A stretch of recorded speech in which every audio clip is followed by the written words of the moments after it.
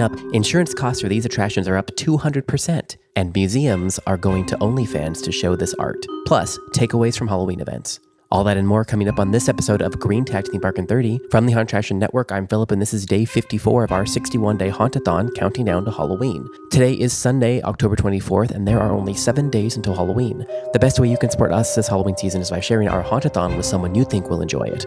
And to follow along to our Hauntathon, sign up for our weekly newsletter at hauntedattractionnetwork.com. And now, here's Green Tag Theme Park in 30. From our various locations in the state of Florida, this is Green Tag Theme Park in 30. I'm Philip, and I'm joined by my co-host, Scott Swenson. Hello, Scott. Hey, Philip. Hey, everybody. Welcome back to another week of Green Tagged. If you're like the rest of us, when this is being recorded, you are up to your eyeballs in Halloween. But there are other things going on in the world of themed attractions. We're going to kind of dive into those first, but as I'm sure you expect, we will be talking a little bit about Halloween as Philip is in Florida to experience and has experienced quite a few things here in the Tampa, Orlando market.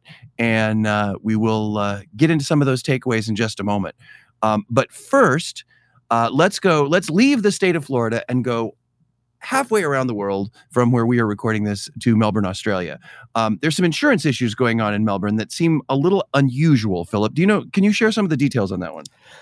Yeah, so this article comes from the Sydney Morning Herald. And basically, it's just talking about how insurance has seen a huge rise for theme parks and attractions in the Australian market, and some as much as 200%. And one of the main data points here is that Luna Park is now paying $1 million for their public liability insurance, and the coverage is only up to $200 million. And 2 years ago, it cost $135,000 for $100 million. So only 1/5 the amount of coverage at just shy of 10 times the cost.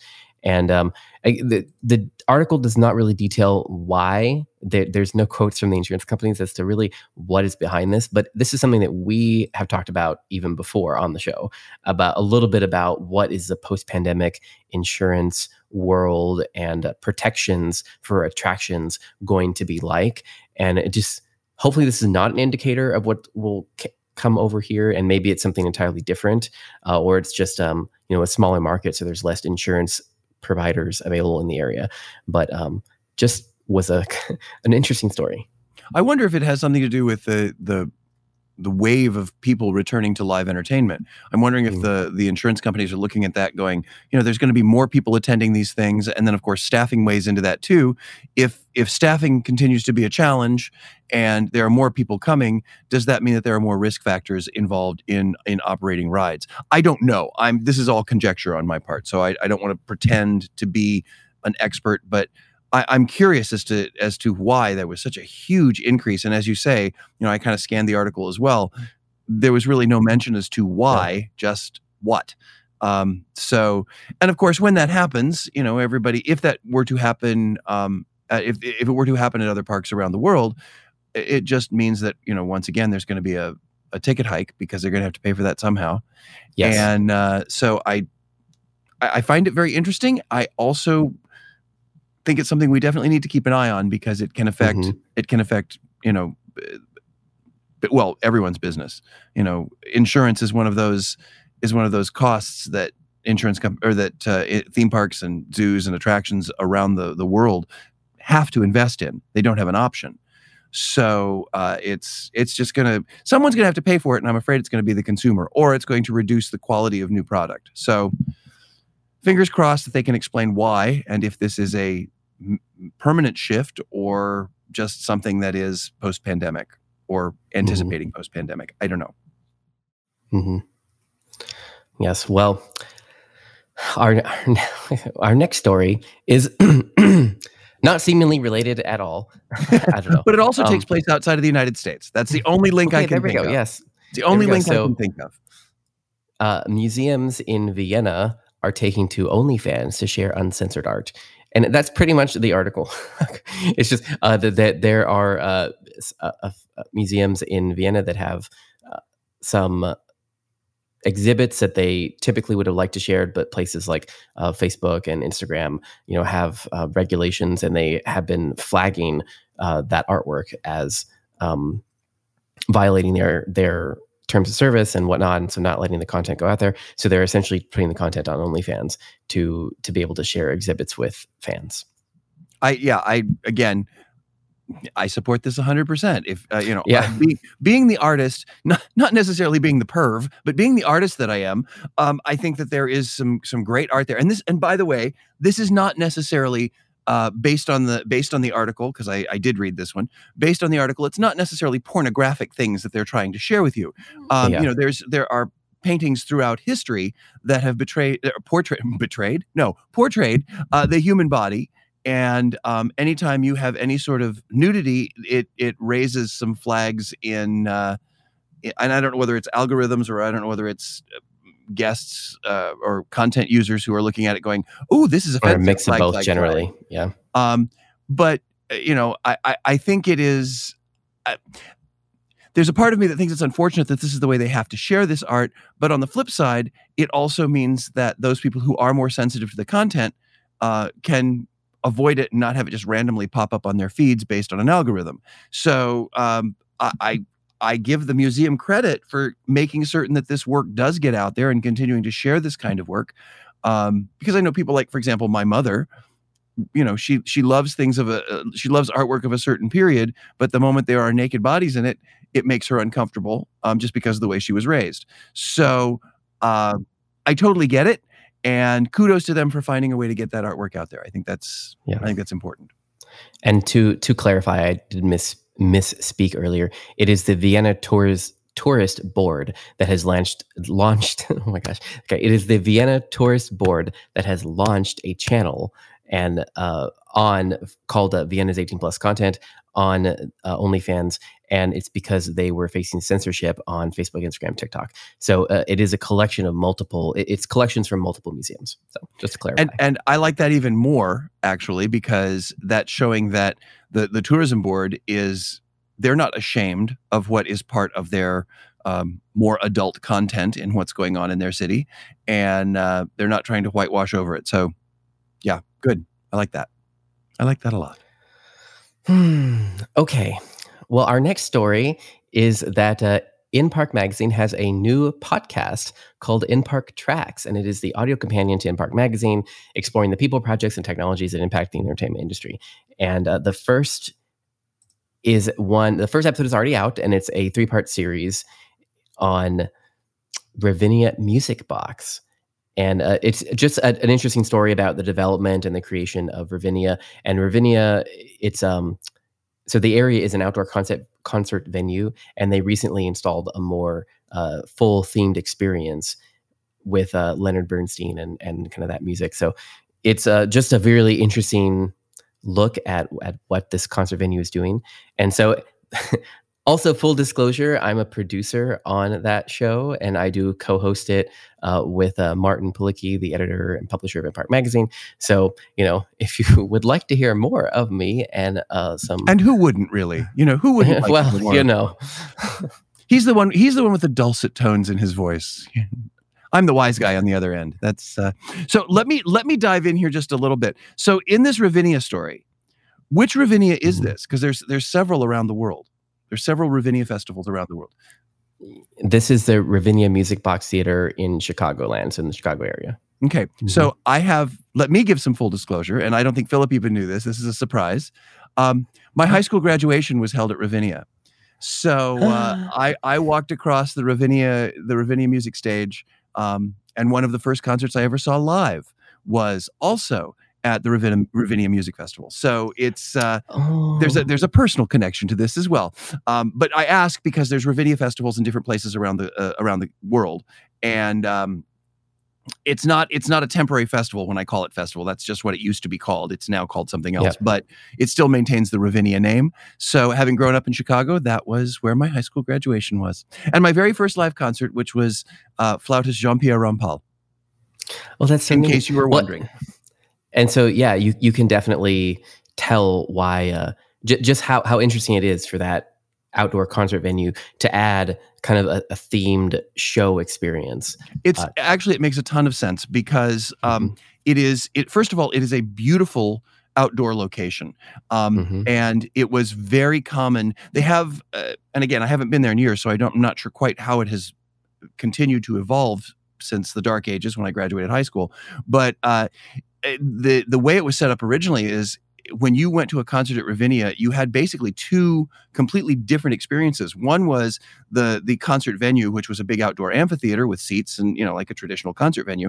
And then all of the music was distributed around the park, which was a gorgeous outdoor space. And people would bring blankets and picnic baskets and wine and sit out just on the grass. You never really even saw the artist. You just enjoyed their music. So with all of that outdoor space, it makes total sense to add more and more and create more of a themed attraction experience than just a concert venue with with beautiful grounds.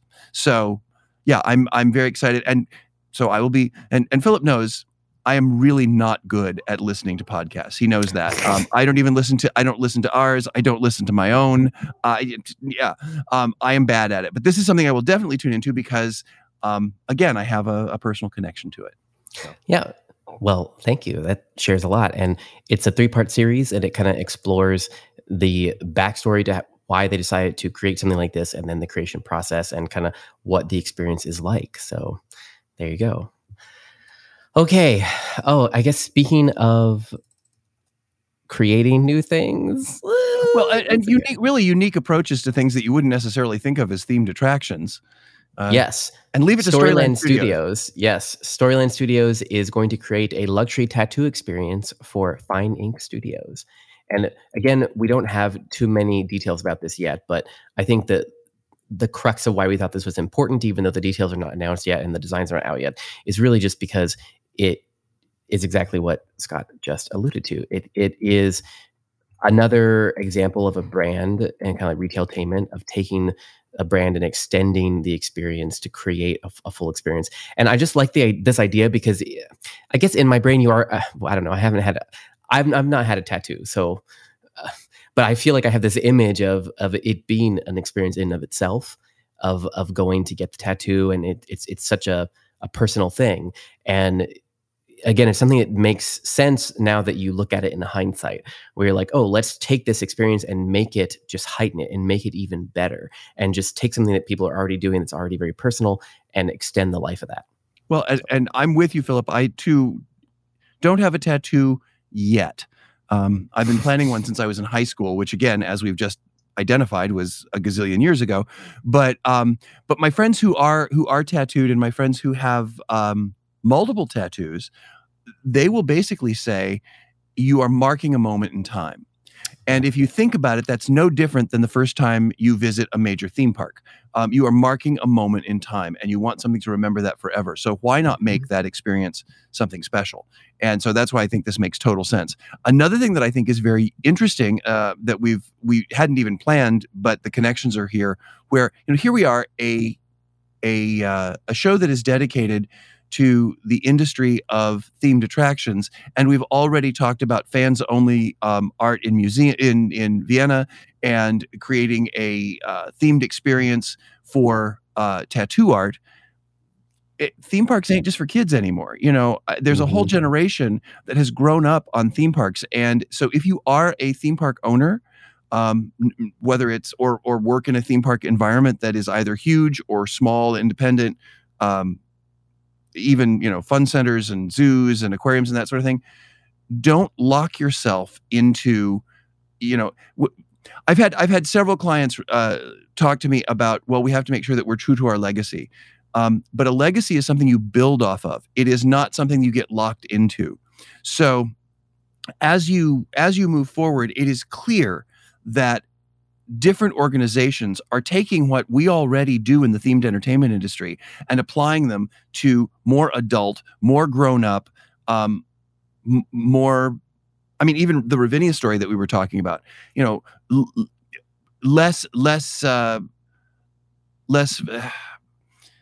family friendly, more broader age demographic, so that they can start to reach out to this demographic that is growing out of the theme park, the traditional theme park mentality, and growing into adulthood. And they're looking for experiences that are similar to what they had as a kid, only that apply directly to them as adults. So I think that's certainly a trend that Yep. keep in the back of your mind, because Yep. theme parks ain't just for kids anymore. Yeah. Well, and as theme parks are not just for kids anymore, that means they're attracting a lot of consumers. And we've been talking about demand and being able to satisfy demand. And a big piece of being able to satisfy that demand is, of course, staffing. And here we have another piece, this time from the Boston Globe. So I feel like it's starting to get mainstream. We're mainstream. We're mainstream, or at least this time of year we are. Everybody wants to talk about Halloween the week of Halloween. So yes.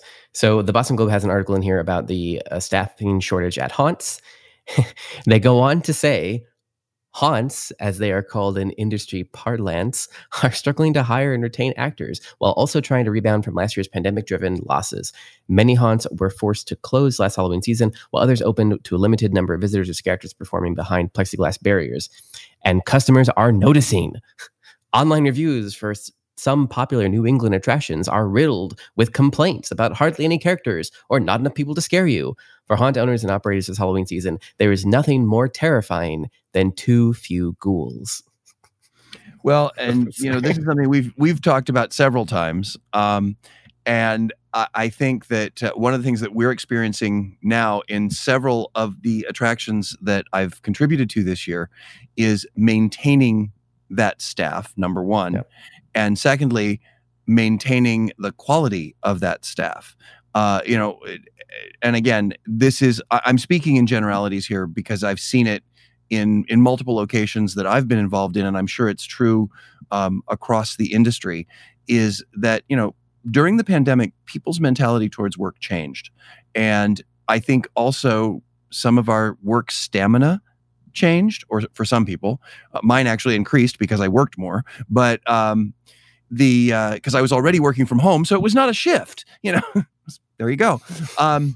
But I think that people have decided, I'm tired. This is a little hard. I'm going to take an extra day off to binge watch something on Netflix, because that's what we have been doing for the last 2 years. So I think that's part of it.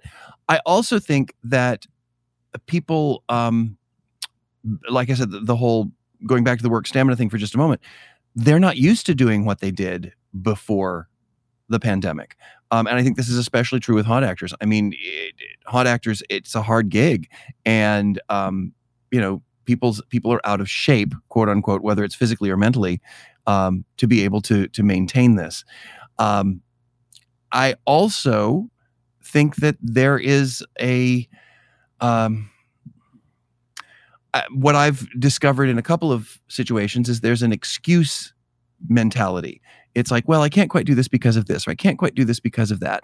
When you're only responsible to yourself when you're in quarantine, and then you come out and have to be responsible to not only your bosses and the expectations, but also keeping the show running, you feel as though you have to come up with excuses to justify, oh, I can't quite do this, or I can't quite do that.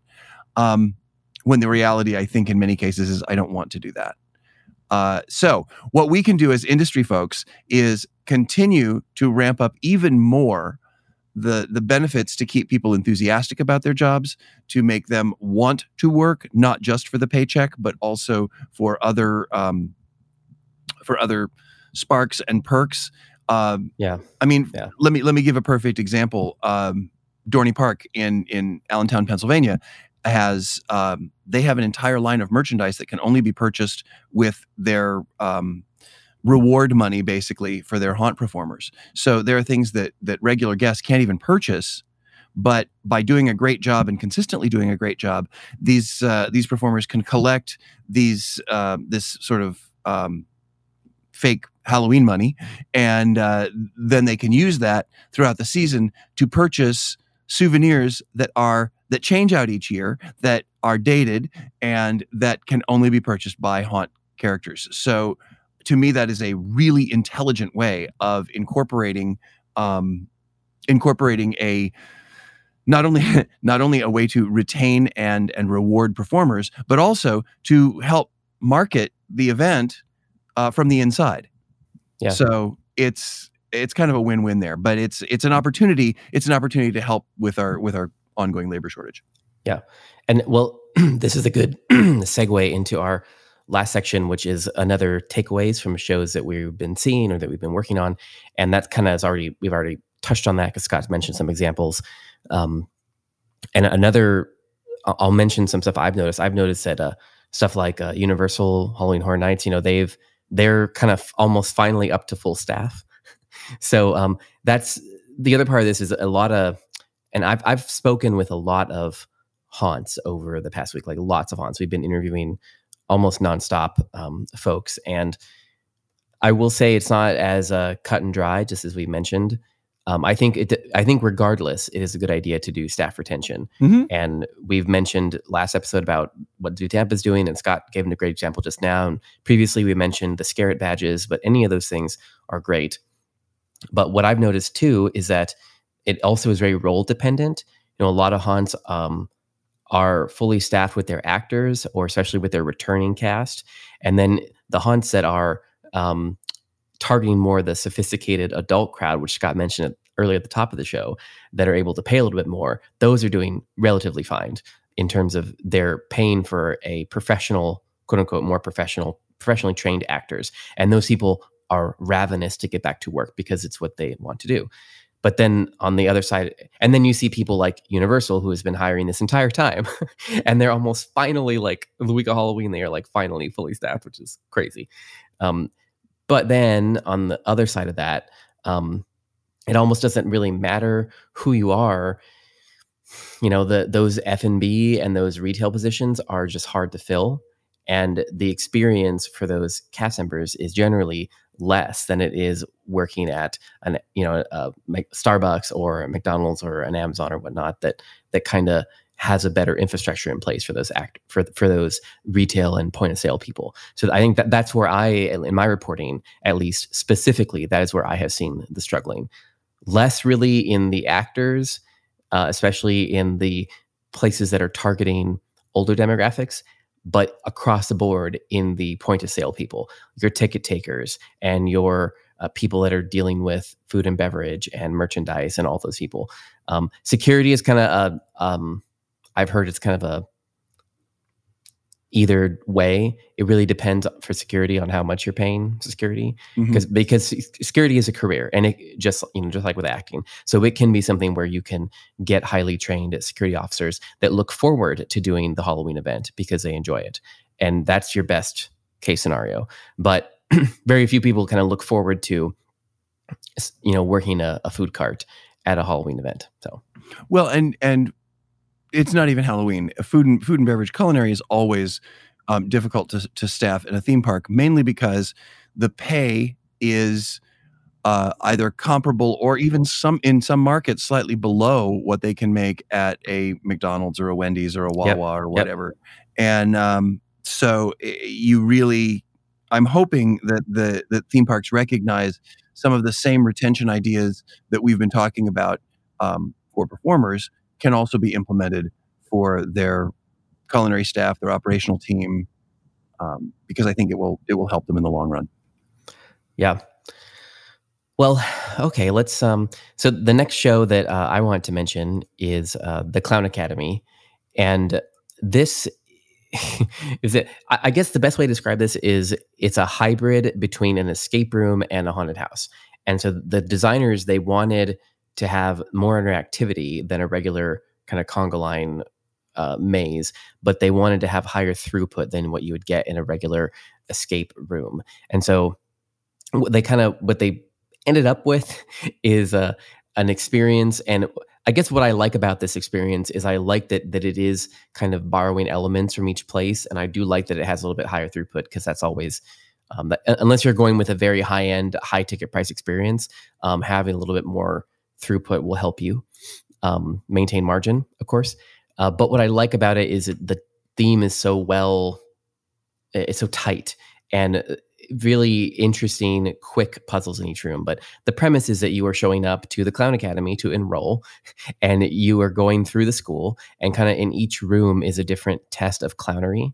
And they're maybe 2 to 3 minutes. They're not very long tests, and they're pretty simple, but it's kind of just enough to make it a different palate taste, kind of a palate experience than going through a maze. And there are still scary moments and very good acting, but kind of just my takeaway from that is this like task-based horror experience, and just kind of thinking that there's still uh, easy ways of working in simple tasks into rooms like that.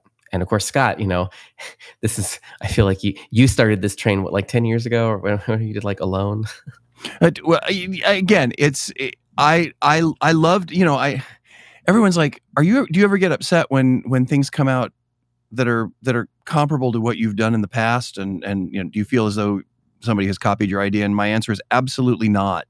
It just kind of proves that we knew kind of what we were doing back then, and hopefully we can continue to build on it. There are other things, obviously, that I've done in my the past of my career that didn't work quite so well, and kind of hopefully faded quietly into the background. So I get that too. But no, I couldn't agree more. I mean, it sounds like, they're, to throw in a really cheap plug, it sounds like they're following the story.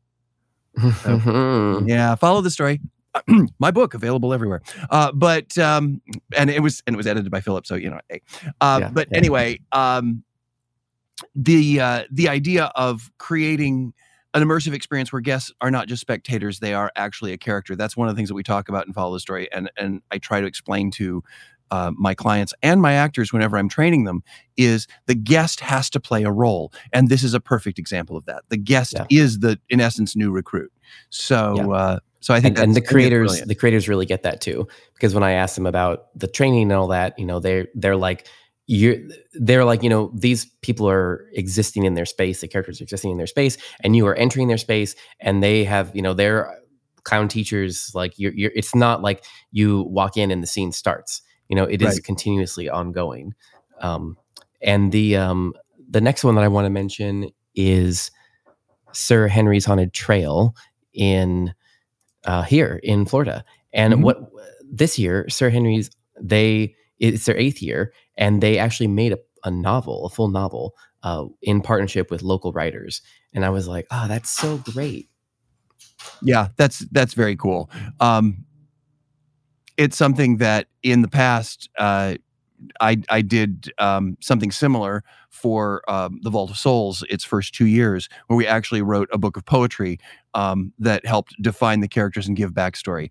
I like this even more because it's reaching out into the community, giving local artists, local writers an opportunity for inclusion and participation, and it really anchors the haunt in the local community, which kudos and credit. That's wonderful. Yeah.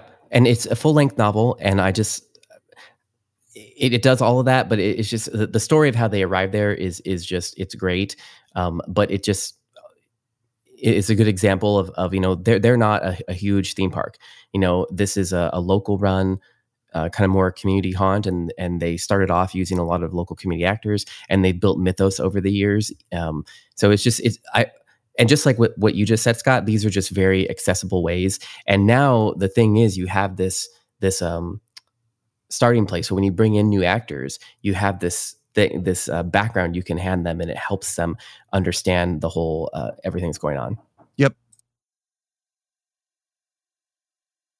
Okay, and our next one here is Goblins and Giggles, and this is the event at the Gaylord Palms, also here in Orlando, and I just visited this, and I think many people know the Gaylord Palms for their ice event during the holiday season, and this is their Halloween event. It is much smaller of a footprint, but kind of the reason I'm mentioning this is we've talked previously about doing family-friendly Halloween and how that that's also a thing, and this is just a really neat themed experience that happens in a hotel, like kind of inside the main atrium. They've built this little ghoul school, and it's essentially 4 different scenes where you go through and you kind of, again, very similar, I guess somewhat similar to Khan Academy, but you go through different tests and you interact with each scene, and it's everything from learning how to pose like with the Scarecrow to learning how to rap a song with the Mummy and doing like a Mad Lib character, to just really cool interactive experiences like that. And it just kind of is another example of how even in a hotel space, putting together something for families to coordinate with together that can be task-based and also kind of spooky. And for those of you who haven't experienced any of the Gaylord resorts, to call them a hotel, I think is a kind of underserving what they really do. It's a full environment, and they do these kinds of seasonal events to help not only give guests something to do while they're there, but also to encourage them to lengthen their stay. I mean, they want to sell rooms. They're not selling a theme park experience; they're selling a room experience. However, their resorts have, especially the one in Orlando, has 3 different, very diverse looking environments that are all indoors, and one is themed sort of Key West, and I don't want to necessarily go pirate, but that's kind of the vibe it gets. There's another one that is very swampy, and then there's another one that's very beachy or oceany. And when they do things like this, because they do them for multiple seasonal experiences, they do that so that they can get the guests to get out and experience the entire resort and not just see the resort from the balcony of their room. So it's a great inclusion. It's an awful lot of fun. I've done some of their other ones. I haven't done Goblins and Giggles, but I have done some of their other seasonal or short run experiences throughout the year. Speaking of short run, guess what, Philip? We've run out of time. There's my dad transition. How's that? Okay. Well, guys, once again, thank you. I can't tell you how much I appreciate all of our listeners, because I've had a lot of people who have either commented on social media or have come up to see me in person when I'm at events, and they have said, we really appreciate what you guys do on Green Tagged, and I'm glad. I'm glad you're getting something out of it. Thank you so much for listening. Please share your experiences with other people who might be interested. And until next time, on behalf of Philip Hernandez with Gantom Lighting and the Haunted Attraction Network, and myself, Scott Swenson, we will see you next week. This is a Haunted Attraction Network.